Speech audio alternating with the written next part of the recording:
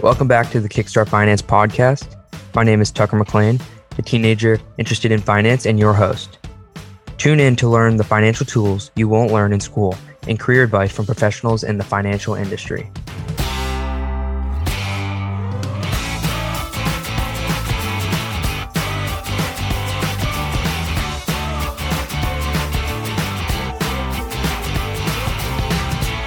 Welcome back to the Kickstart Finance podcast. Today we have Sean Lewis. Sean Lewis is an independent cryptocurrency investor, and he's going to tell us a little bit about the cryptocurrency market.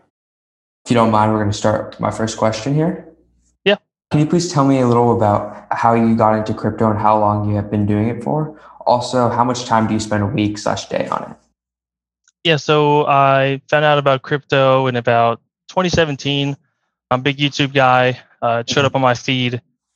And so I clicked on a video, I watched it, and it really intrigued me. So went down the rabbit hole of learning about crypto. First thing I learned about was Bitcoin.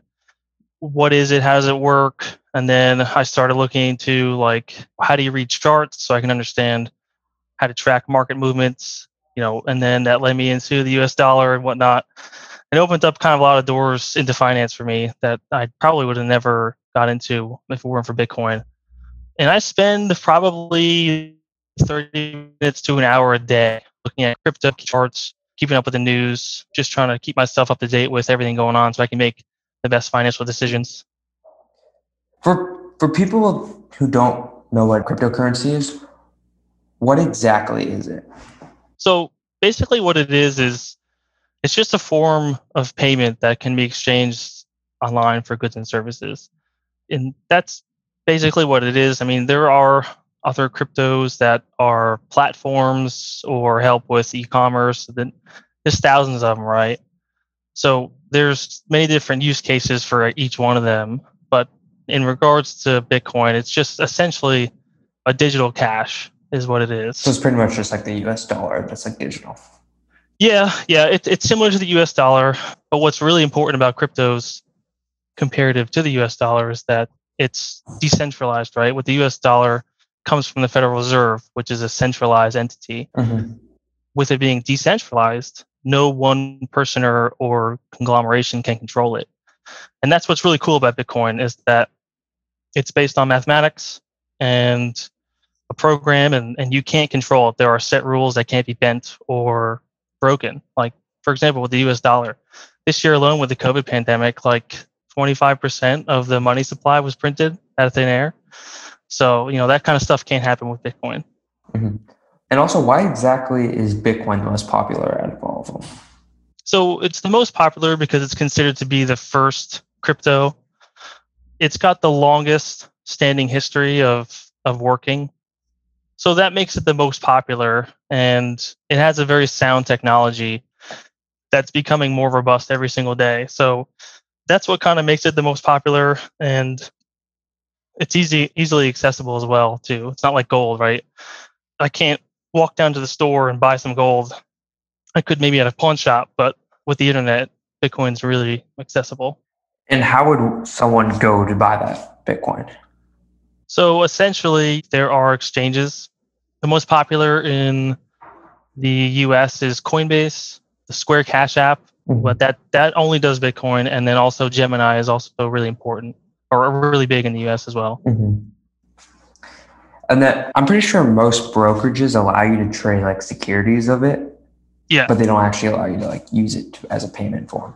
Yeah. And as a person that's been following Bitcoin for a while I think it's great that you can trade securities of Bitcoin on the stock market, the ticker GBTC, Grayscale. You can trade that if you don't actually want to own the physical coin.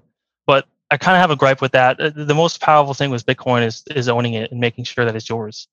So when you're trading it on let's say Robinhood, for example, you don't own that, right? And let's say Robinhood goes under or something happens with their cash reserves and that it can go away in a poof. So I don't necessarily recommend kind of trading and owning Bitcoin that way because you don't actually own it. So you can lose it. And what influences the value of the Bitcoin? Yeah, I think primarily it's influenced by speculation, right? We don't quite know exactly what's going to happen with it. I like to think of Bitcoin right now as kind of like, for example, like when the automobile was first invented, right? There was no infrastructure behind it. There were no roads. And without infrastructure, people didn't think they were going to work, right? Because they were getting stuck in ditches and they were like, oh, why would I take my car if it's going to get stuck on the road when I can just take my horse? And that's been working perfectly fine. So I think we're kind of like right in that area right now with crypto. It's kind of like an emerging new thing. So we don't quite know what's going to happen with it yet. So I think all of it's primarily speculation. Could also the value of crypto or Bitcoin depend based off of like whether the value of the dollar goes up or down, like whether the trust in the dollar? Yeah, that's interesting that you bring it up. Right now, like you can track the dollar on the US stock market. There's a ticker called DXY. And it's interesting when DXY has been going down, Bitcoin's been going up. So right now we're kind of seeing an inverse correlation to the dollar because of the potential inflation that all this printing is causing. So Bitcoin is sensitive to that. Like for example, when Bitcoin was breaking its all-time highs of 20,000 recently, when you looked at the Bitcoin versus the euro, it didn't quite get over that all-time high of last year because the dollar was just slowly declining in value. So that definitely plays into the factors of price with Bitcoin. So big speculation on Bitcoin and like the future of it. Do you think it's a possibility that could take over the place of gold and reach the same market cap of gold? So I think that's kind of where we're heading because Bitcoin is much easier to transfer than gold, right? Gold is heavy. You know, if big companies like Apple or Tesla want to invest in Bitcoin, they can do it quickly over the internet and they don't have to move around tons of gold. So I think we're kind of moving into the store of value for Bitcoin that potentially could rival gold. I don't know if it'll ever surpass gold, right? Because gold has been around forever. It's been a tried and true form of currency and store of values. And also something about gold too is like it's physical, so you can like wear it, you can use it for things. Compared to like crypto, it's only like a form of cash. Yeah, correct. So there are some other use cases for gold, but with that too, it's very easy to fake gold when you're trading Bitcoin on the Bitcoin network. You can't fake that. So that's one of the pluses for Bitcoin.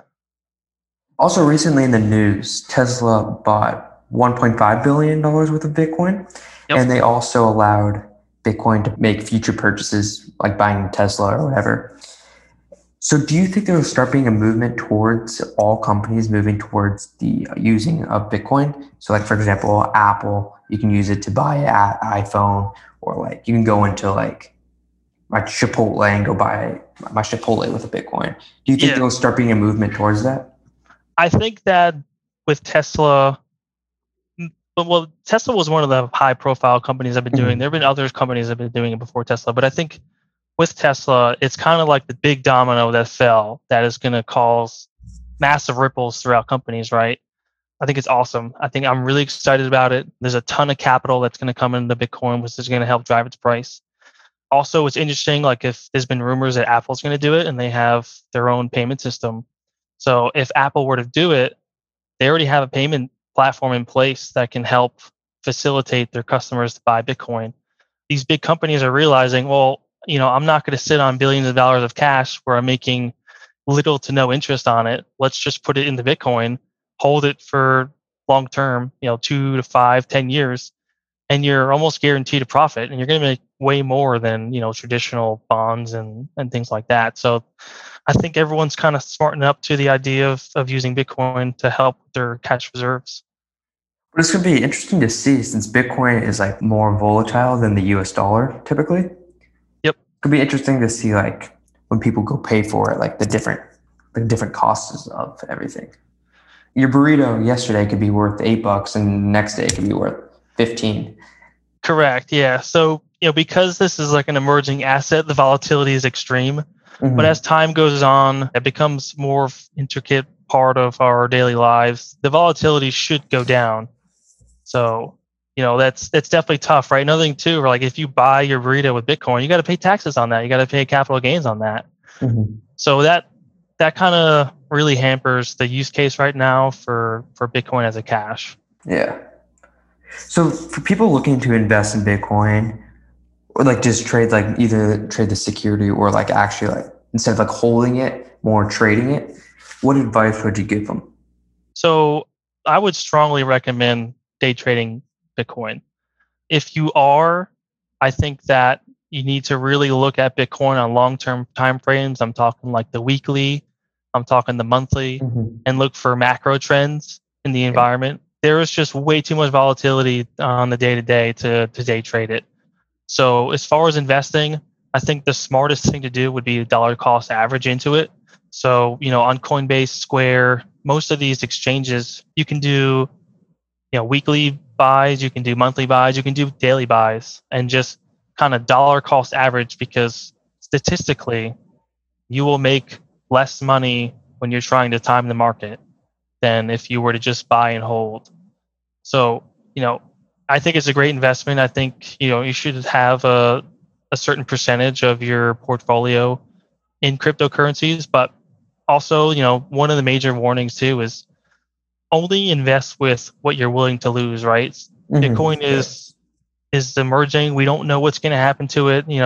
Tomorrow something critical could happen to the Bitcoin protocol and it could go to zero. We don't know that yet. I don't think that's happening.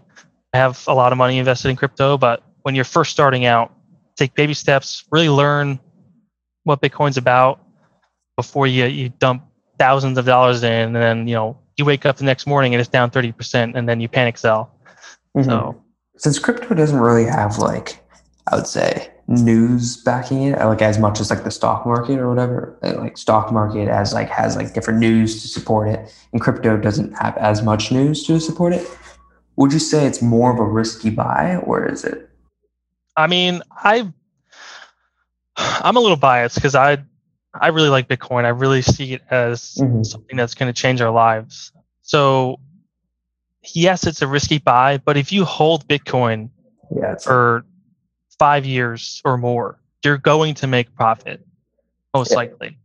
I can't say that with certainty, but just for example, like with me, I started buying back in 2017. Bitcoin was only around $1,000 at that time, a little less than $1,000. As obviously today, that's a huge increase. 48 But times or whatever it is. yeah, and you don't find that kinds of returns anywhere else. But Sure. tomorrow I could lose, 20% of that. So it's kind of tough. It's kind of within your own risk tolerances. Can you stomach a 50% loss over a week? I know I can, but I've been in this for a long time. So for somebody in high school looking to invest, what advice would you give them? Yeah, just kind of like start small and make sure you're learning what cryptocurrencies are and what you're investing into. There's been a ton of scams in the cryptocurrency space because it's so lucrative and people get excited about all the gains they can get. But really understand the crypto you're buying so that way, if it does decrease in value, you still believe in the asset and you can hold it long term.